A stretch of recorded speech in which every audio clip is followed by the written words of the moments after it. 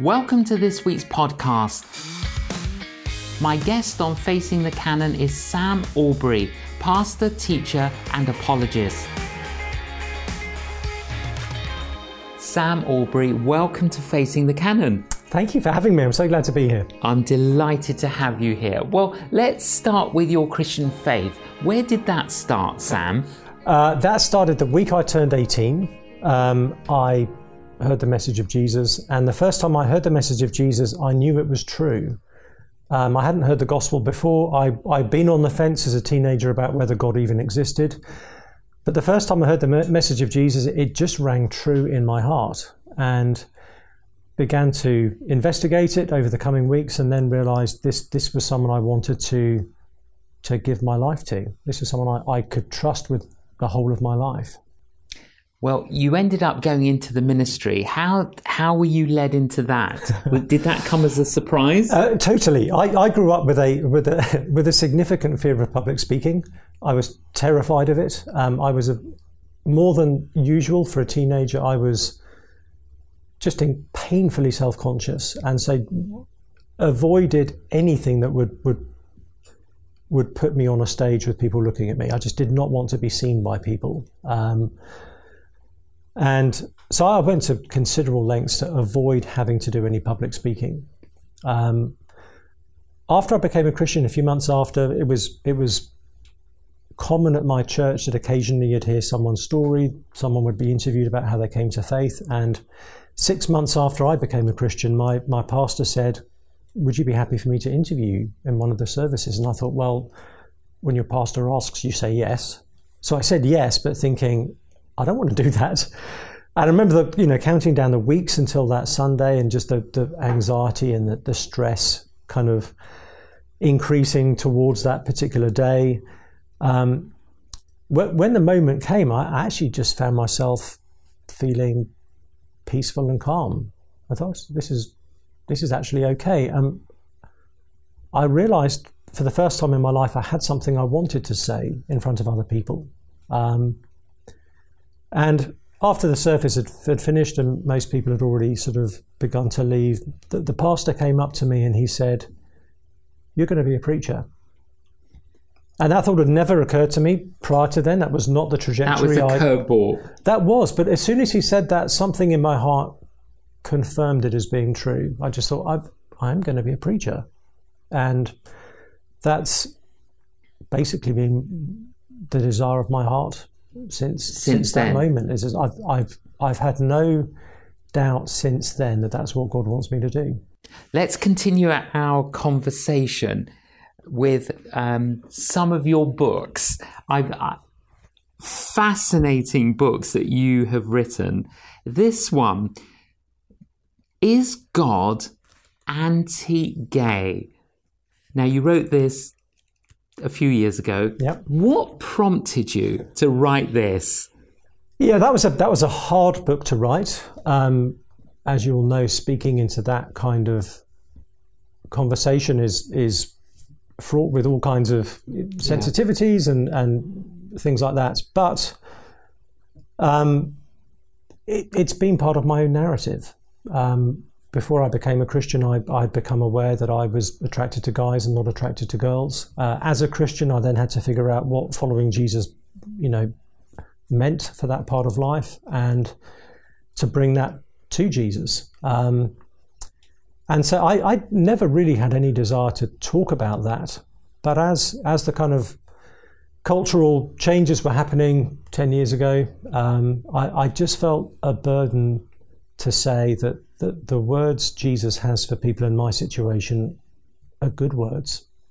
And I thought we need some people who can speak into this topic from within it, from inside of it. So, and what did you sense Jesus was saying and Jesus says today about that? Well, Jesus says lots of things, but he says all of us are broken in this part of life. So none of us is off the hook here. All of us are in the same boat in that sense. All of us are broken in our sexuality. All of us have very disordered desires and longings. So there's no basis for Christians to be feeling smug or judgmental, because all of us need the grace of Jesus on this. Jesus does say some challenging things about the context for sex, and that being within marriage between a man and a woman, things that are really hard for us to hear in our own day and age. But he also shows us that what we have in him always spectacularly outweighs whatever we have to leave behind to follow him. Whenever anyone turns to Jesus, you turn to Jesus, you always are turning away from other things. And he's always worth it. So it's costly for anyone to follow Jesus. I felt the cost of discipleship in this area of life, but everybody feels it in some aspect of life. So I've never felt as though I've got a worse deal out of this than anybody else, because Jesus demands everything of all of us, and he offers everything to all of us. So I have no complaints. And Sam, what's been the outcome for you with regard to this issue? Well, I wrote that book really not knowing if I could write that book, but eventually it somehow ended up getting published, so I must have done. And I hadn't appreciated as I was writing, now that book came out in 2013, which feels like a very long time ago now, I hadn't realised just how much the global church needed this kind of conversation. And so it's been something I've tried to give time to, and to try to help strengthen the church. I always say that churches should be places of clarity and of compassion and of deep community. And so anything I can do to help churches be like that, I'm keen to do. And what would you say, Sam, is the biblical position when it comes to same-sex attraction? What is it? Yeah, well, Jesus shows us that the only context for sexual intimacy is within marriage between a man and a woman. So he's very clear on that. He talks about that in places like Matthew 19.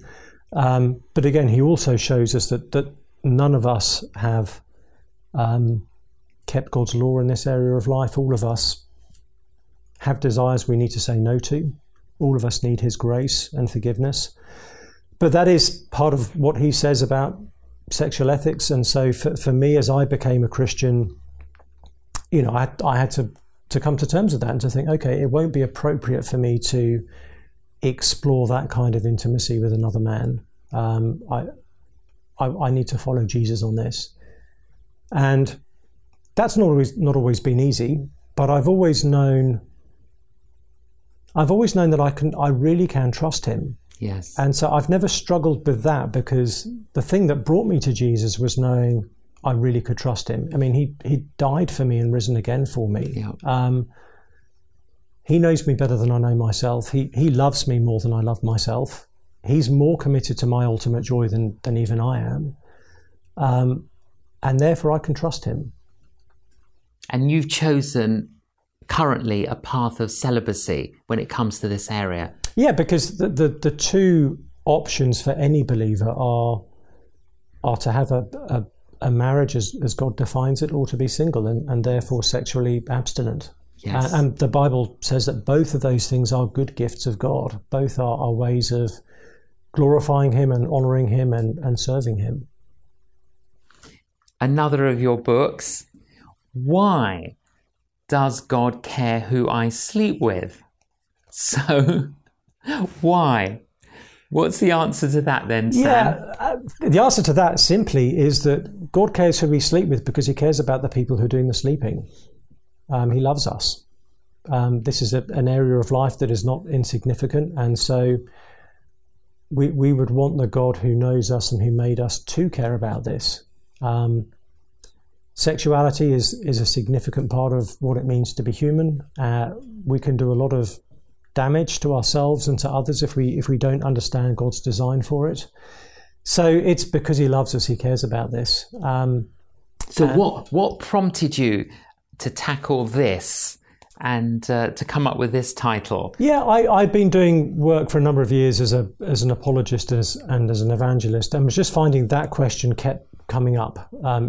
Whatever you were doing a talk on, if there was a Q&A afterwards, one of the questions would be some version of that. And particularly as we've we've come into an era, in the Western world at least, where we're very committed to forms of justice, where there's lots of issues that we care about. It's natural for people to think, well, surely God has bigger fish to fry than what I do in my bedroom. And so it's a natural question for people to ask. And I think as well, the fact that we are in a post-Me Too kind of cultural moment as well, I think means I'm seeing people are more open to hearing what Jesus says in response to that question. And if you could concisely sum it up, how does he view it? Yeah, well, Jesus says Jesus is the most challenging person there is on this issue, and he's the most dignifying. So Jesus says in the Sermon on the Mount that if we look at someone with lustful intent, in other words, if we turn them and their sexuality into something that we consume, if we turn it into a commodity, if we turn them into a commodity, we're going against God's design for us. Which is challenging because Jesus says that's what all of us instinctively do in our hearts. That's just what we do as people. But I then realized Jesus is saying something beautiful by implication about the person who's being looked at. It's challenging for the person doing the looking, but for the person who's being looked at, Jesus is saying they have a sexual dignity that is so precious to him, it mustn't be violated, even in the privacy of someone else's mind. So he challenges us, but he also dignifies us. And again, I think in a kind of post-Me Too world, that message is one people are eager to hear. And within the Beatitudes, he says, the pure shall see God. Yeah. And sadly, Sam, we live in a world that's very polluted and very toxic. And all the time, it's like we're drinking unfiltered pollution, aren't we? Yeah. And we're producing it as well. And we're out producing of our own hearts. Yeah. So we will not be able to see God left to our own devices. We need God to come in and to put a new nature in our hearts so that we can begin to not just see him, but see his ways and love his ways and see the beauty of who he is and find that more captivating than anything else. But while we're here on earth, Sam, how can we have pure hearts and pure minds? How can we be cleaner? How can we get rid of this pollution? Well, we need Jesus to do that for us. And that's part of why he's come, is to bear in himself on the cross our dirt and our shame and our guilt and our sin, so that we can then be rinsed through with his goodness, with his obedience, with his righteousness, with his purity. And he can make us clean in God's sight through his death, and he can make us clean in our own actual behavior, bit by bit, slowly by slowly, as we look at him and follow him. One of the things we see in the whole Bible is that we become like the things we look at. And the way to become pure is to look at the one who is perfect purity. Is that the more we gaze upon Jesus, the more we become like him. Not quick enough for as much as we would want, but that's how we become more pure in our kind of thoughts, in our heart, in our behaviour, is to keep our eyes looking at him. Because actually when we do that, we become enthralled by his character. We want to be like him. For any of our viewers now, Sam, who might be struggling with this pollution, struggling with this sin and battling with it and failing and constantly feeling that the accuser and feeling condemned and guilty, what would you say to our viewers? You're not alone in feeling that way. Every one of us does. And wonderfully, what we see in Christ is that there is always more forgiveness in him than there is sin in us. There's always more cleanness in him than there is dirt in us. There's always more grace in him than there is guilt in us. And so whatever we are aware of in our own hearts and in our own minds, things that we've done, maybe things that have been done to us that are causing us grief and shame, those things will never be more powerful than Jesus. Ours is not going to be the sin that finishes him off and is just too much for him to handle. So he's come not just to forgive us in some hypothetical sense, but to cleanse us by giving us his own life. And that's available to all of us. And whether we're new to Christian things, whether we've been Christians for decades, we won't exhaust his grace. We can keep coming to him in our need, and he will always provide for us. Sam, would you pray for our viewers if we're struggling in these areas? I would love to. Father, we are so grateful for Jesus precisely because we have such need for him. Father, our hearts really are a mess when we understand them rightly, and yet Jesus has come precisely because we are such high maintenance and needy sinners. And so, Father, we thank you that Jesus does have the power to clean our hearts, to give us back our humanity, to help us put our lives back together again. Father, we thank you that our sin is not bigger than what Jesus can do for us. We thank you that he was willing to bear in himself our guilt and shame so that we could bear in ourselves his love and his light and his life. So please help each of us, Lord, to receive that gift, whether for the first time or to receive it afresh, day by day, moment by moment. In Jesus' name, amen. Amen. Thank you, Sam. Thank you very much. And your most recent book, What God Has to Say About Our Bodies. What prompted you to write this book? Yeah, a couple of things. Again, what I was doing in terms of evangelism, so many of the issues I see people feeling bruised about, confused about, have something to do with what does it mean for us to be embodied? Issues like gender identity or sexuality or body shame or eating disorders, lots of these things actually stem from, does our body have any intrinsic value and meaning in itself? And then secondly, just from my own experience as a pastor, realizing how many pastoral situations were coming up that were something to do with the body.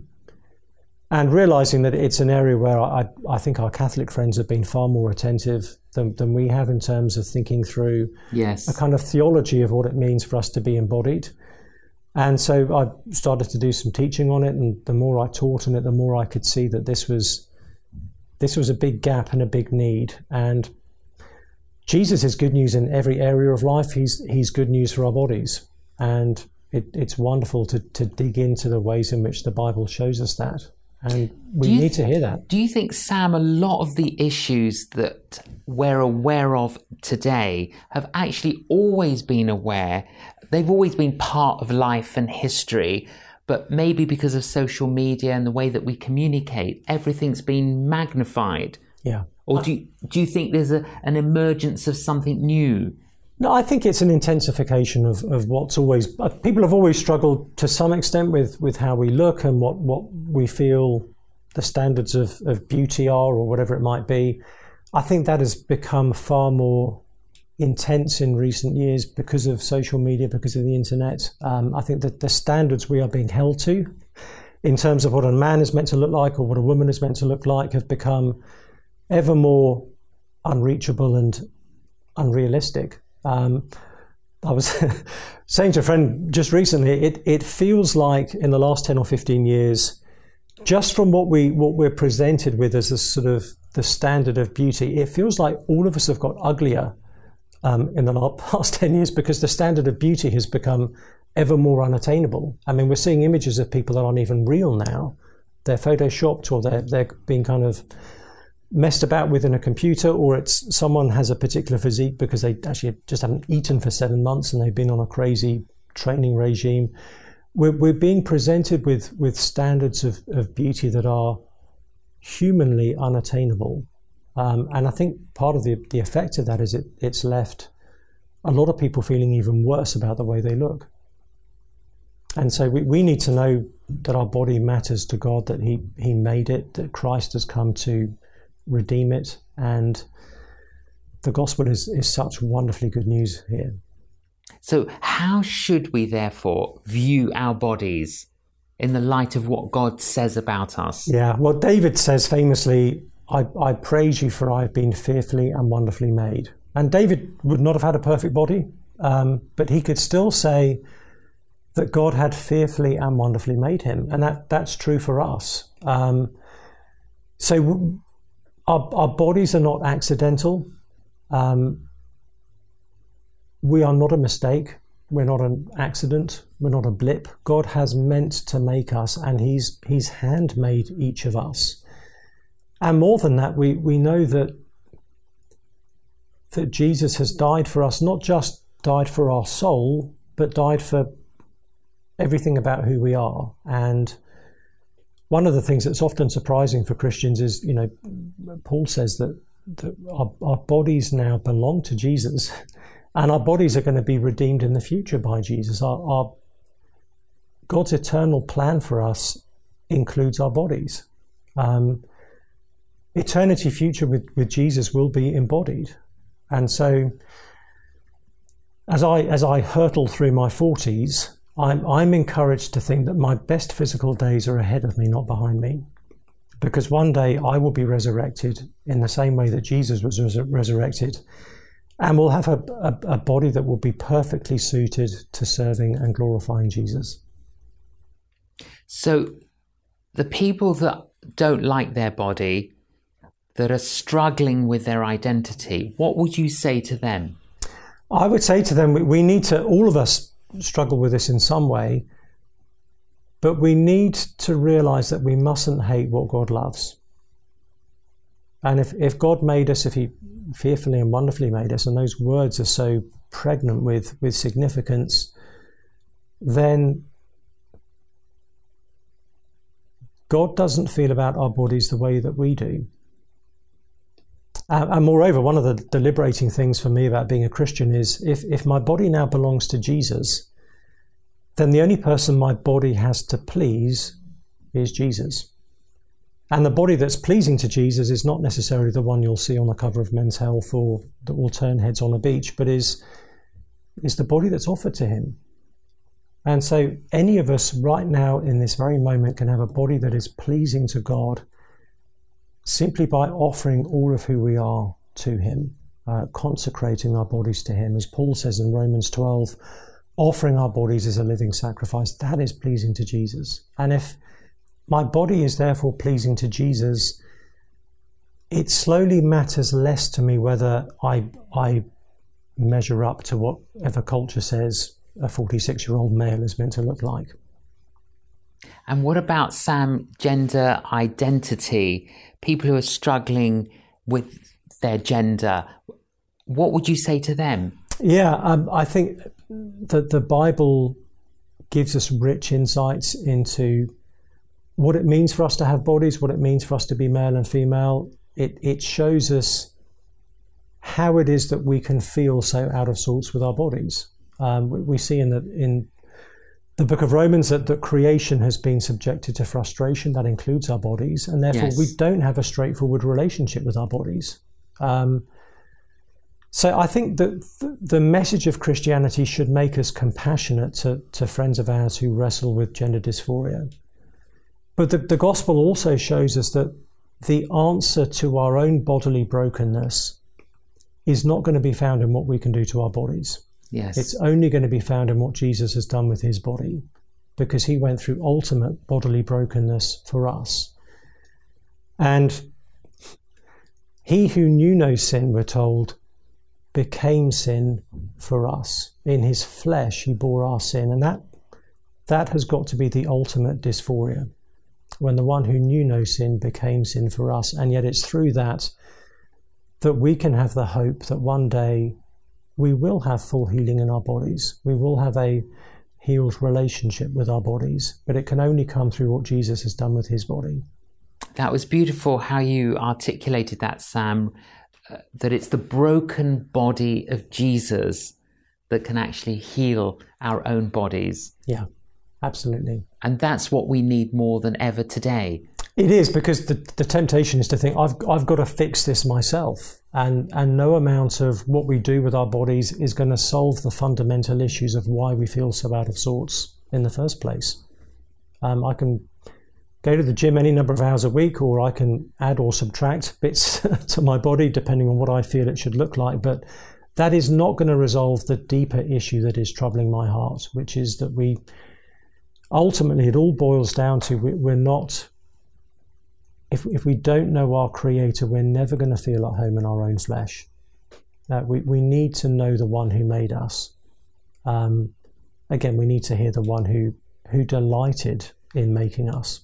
Well, I think it's great to have somebody like you who has spent time thinking and processing this and able to clearly and concisely articulate the issues and how we need to respond. And I love your podcast. Tell us about your podcast. Yeah, I've got a podcast which I do with a dear friend of mine, Ray Ortland, who's a wonderful sage, although he will kill me for saying that. We have a podcast called You're Not Crazy.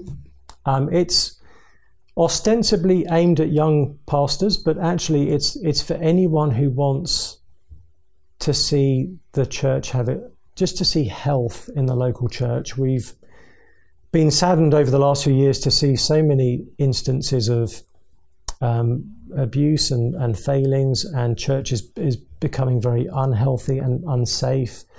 So the podcast really is a conversation about how can we make our churches places of gospel safety, because as Ray often says, what all of us need is the gospel plus safety plus time. And that's what the church should be, a place where broken-hearted sinners can get their lives back. And so the podcast is how we can help our churches in every aspect of their being to be places where we see Jesus transforming our relationships and the gospel leaving a relational beauty in its wake. Wonderful. Sam, always a delight to be in conversation with you. You're a very gracious, gentle gentleman, and thank you for joining us on Facing the Canon. Oh, it's a joy. Thank you for having me. I hope that has inspired you. It really has inspired me, being in conversation with Sam Allberry and trying to think through some of these complex issues that we all face at the moment in this world. I hope it's encouraged you, and thank you for joining us on Facing the Canon. Please join us again. You've been listening to the J.John podcast.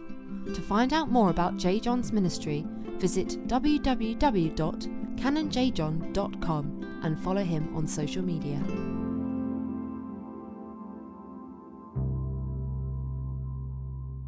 If you could ask God anything, what would you ask?